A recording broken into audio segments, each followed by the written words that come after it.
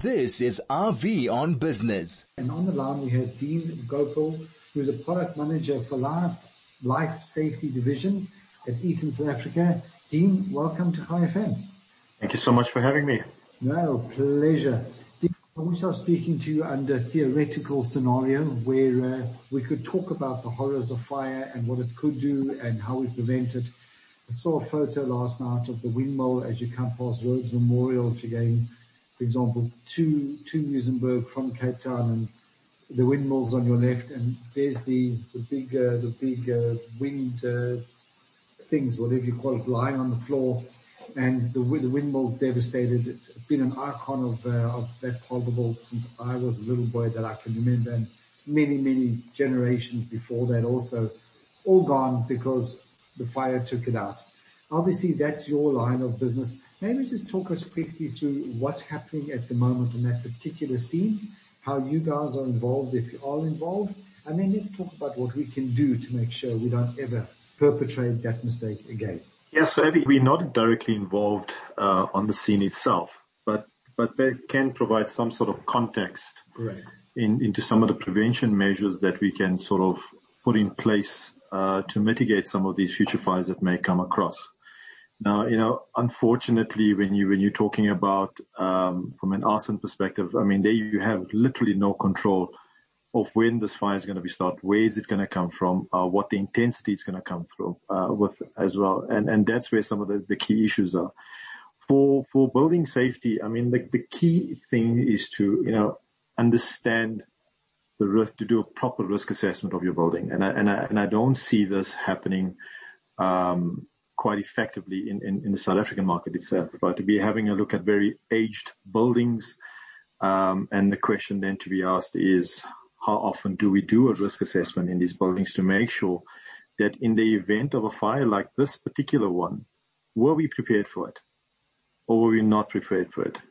That's sort of the question that we need to ask. If we were prepared for it, what sort of systems have we got in place, in terms of from a fire detection perspective, from a fire suppression perspective, or even so from a fire sprinkler system. Now, just to give the listeners an idea of the different types of systems that you can put to try and mitigate some of these fires in major buildings, or in all buildings for that matter. I mean, the first thing is you have a detection system. This will basically detect smoke, gases, and so forth, and that would basically ignite a threshold within the detector, and as what it will then do, it'll sound off an alarm, and obviously people in the building will be notified that there is something wrong. I mean, from there on, I mean, the fire panel could send a signal to a suppression system to try and put a water sprinkler system on, or suppression system for that matter, to put some dry gases through to mitigate some of the bigger fires that we probably would have. And this is some of the key things that we need to do from an assessment perspective, right? I mean, when we have a look at the common causes of fires today, I mean, buildings have changed and evolved, and one of the factors that we see is electrical fires. We see arson is a big one as well. We're seeing, as we're coming into winter, we're seeing heating appliances that are put on and left unattended, that can cause a major fire in a building or in a household or in a small business, restaurant, whatever.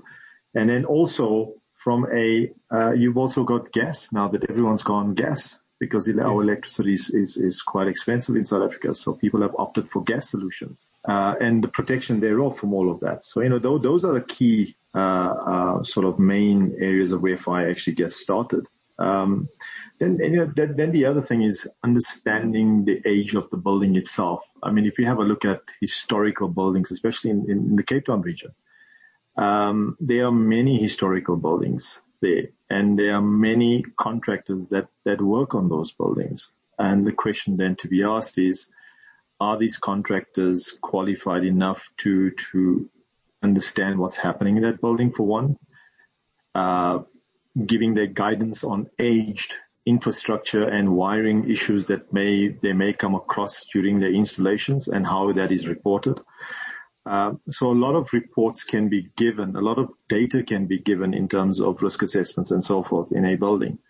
What's being done by the building owners is a totally different conversation altogether. I mean, we need more proactive stance by building owners to say, okay, we know that our buildings are compromised. What do we do to mitigate a disaster from happening? And in this case, if we have a look at what's happened to UCT, I mean, the loss of the library for generations and years of information that was collated over that time, historical artifacts and all of that's been lost in that building can never ever be recovered again. No. Right? Unless they had an electronic version of all of that was documented over time, that would be okay. But in this case, the building probably would have had a fire detection and a sprinkler system in place. How frequently was that then serviced? Is the next question that someone could ask. And it's those little bits and pieces of information that we give our building owners or facility managers to say that the building is either in good shape or the building is severely compromised from a fire perspective, from an electrical perspective. They need to react based on that. We can only, a lot of people can give information, but there's only so much that person can do until it's actioned by the building owner or the facilities manager in this case. Legislation, is it enforceable to have the correct stuff all the time, to have it serviced, to have it regularly checked and monitored? And number two, how does your company get involved? Somebody wants to know. So let's start with the first one. If I'm a facilities owner or a manager, if I have a building or anywhere that's public where the public's invited in, do I have a legislative responsibility to report, to be checked, to comply? We have guidance of the SANS 10400 Part T for fire protection. That is a guideline as to where building safety is and how it should be complied, right? In some of just a high overview of some of the protection, part of the Protection Act is, the first thing that we need to have a look at is, are the occupants using the building, will they be protected, right? In the event of a disaster happening, or in this case, if we're talking fire, that's what it is, right? What about people with disabilities? Have we done enough in a building to make sure that people in wheelchairs and disabilities are catered for, right? That's what the specs sort of said, the SANS specs said, right? We've got to look at that. The spread and intensity of the fire within the buildings. We need to have a look and see, in the event of the fire, right, will the fire spread to neighboring buildings, right? Would it go to different departments, different floors? Have we got enough protection in a building to sort of mitigate that? And those are the guidelines that the 10400 gives you, right? Okay. Some of the other things that it gives you is regarding structural damages in the event of a full-blown fire. Will the structure collapse during and after a fire, right?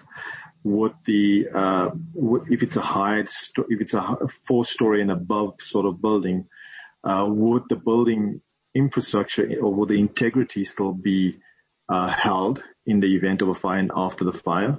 Would it not compromise another building and people after the fire? And those are the guidelines that the 10400 sort of gives you. It's very similar to the OSHA Act, where, we can provide a whole lot of guidelines and to make sure that we stick within those guidelines. Now, in most cases, I would think that a lot of our personnel within from a reporting perspective or from a building safety inspector perspective, right? They're doing what they're supposed to be doing. They sort of going out to buildings, seeing the integrity of the buildings and reporting back on that, right? In a case of fire, a fire inspector could go into a building and say, okay, let's do a quick random test of your fire system. Does it comply to the 10400? Okay. If it doesn't, you have literally 30 days to make amends. Right? If in 30 days you don't make amends, the fire marshal could then condemn the building. And obviously, until you can prove otherwise, then and then the building will be reopened. So it's very crucial to understand that when we do these reporting on the integrity of buildings and whether we comply to the regulation, the next steps following that report needs to be adhered to, because that's the only way we're going to start getting this right. If it's just a report that needs to be generated for the sake of it, then that doesn't help anybody, because nothing's been done about it. We're running out of time, and there's a lot of questions coming through, and so let me just try sort of solidify them and get to the crux of the matter. There's obviously a lot of people who've got properties where they've got fire prevention mechanisms in place, are old, haven't been looked after, been there forever, and thank God have never been tested. How would your company come in? What would they do? Would they be able to offer a turnkey solution from the beginning to end to make sure, besides the legalities, that all the boxes are ticked, that the building's actually safe for you and me to live there or to visit there?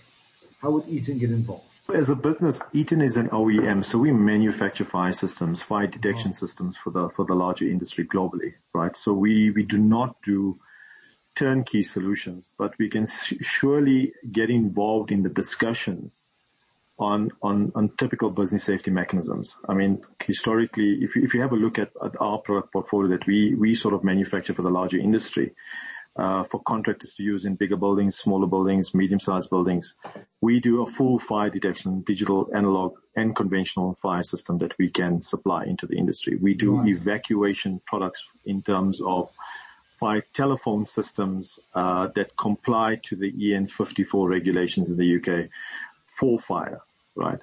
And then we do public address systems from a communication part for the rest of the building. So in the event of an emergency, we can communicate to everybody within the building spectrum to make sure that goes.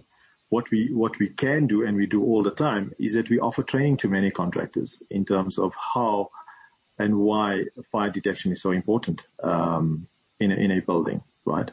I mean, South Africa has some training bodies available for contractors, up-and-coming contractors, to go and learn about the specification, learn about how to wire a fire detection system, and how to put in a fire evacuation system in place into a building space.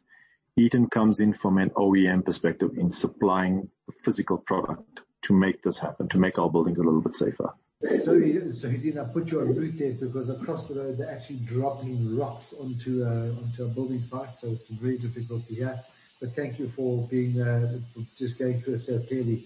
Dean, before I let you go, how do people get hold of you? On my email address. Am I allowed to give my email address over the radio now? Just don't give your personal address, otherwise everything else you can give. No problem. So my email address is Dean Gopal at eaton.com. So it's DEAN GOPAL at Eaton, EATON.com. Are you more than willing, your listeners are more than willing to reach out to me for any guidance? Dean, I hope that we'll continue to talk theoretically and we won't have to, talk about the tremendous loss that's happened now. But again, it just reminds us, especially in South Africa, that a lot of the infrastructure is old, and unfortunately our response teams are not up to scratch. And they also have ailing infrastructure, have ailing machinery, and there's also morale issues there. So please don't rely on people coming to help you. The best prevention is your own stuff, to make sure that you get everything up to date before we go. Dean, thank you so much for your time and everything of the best. Thank you so much for having me.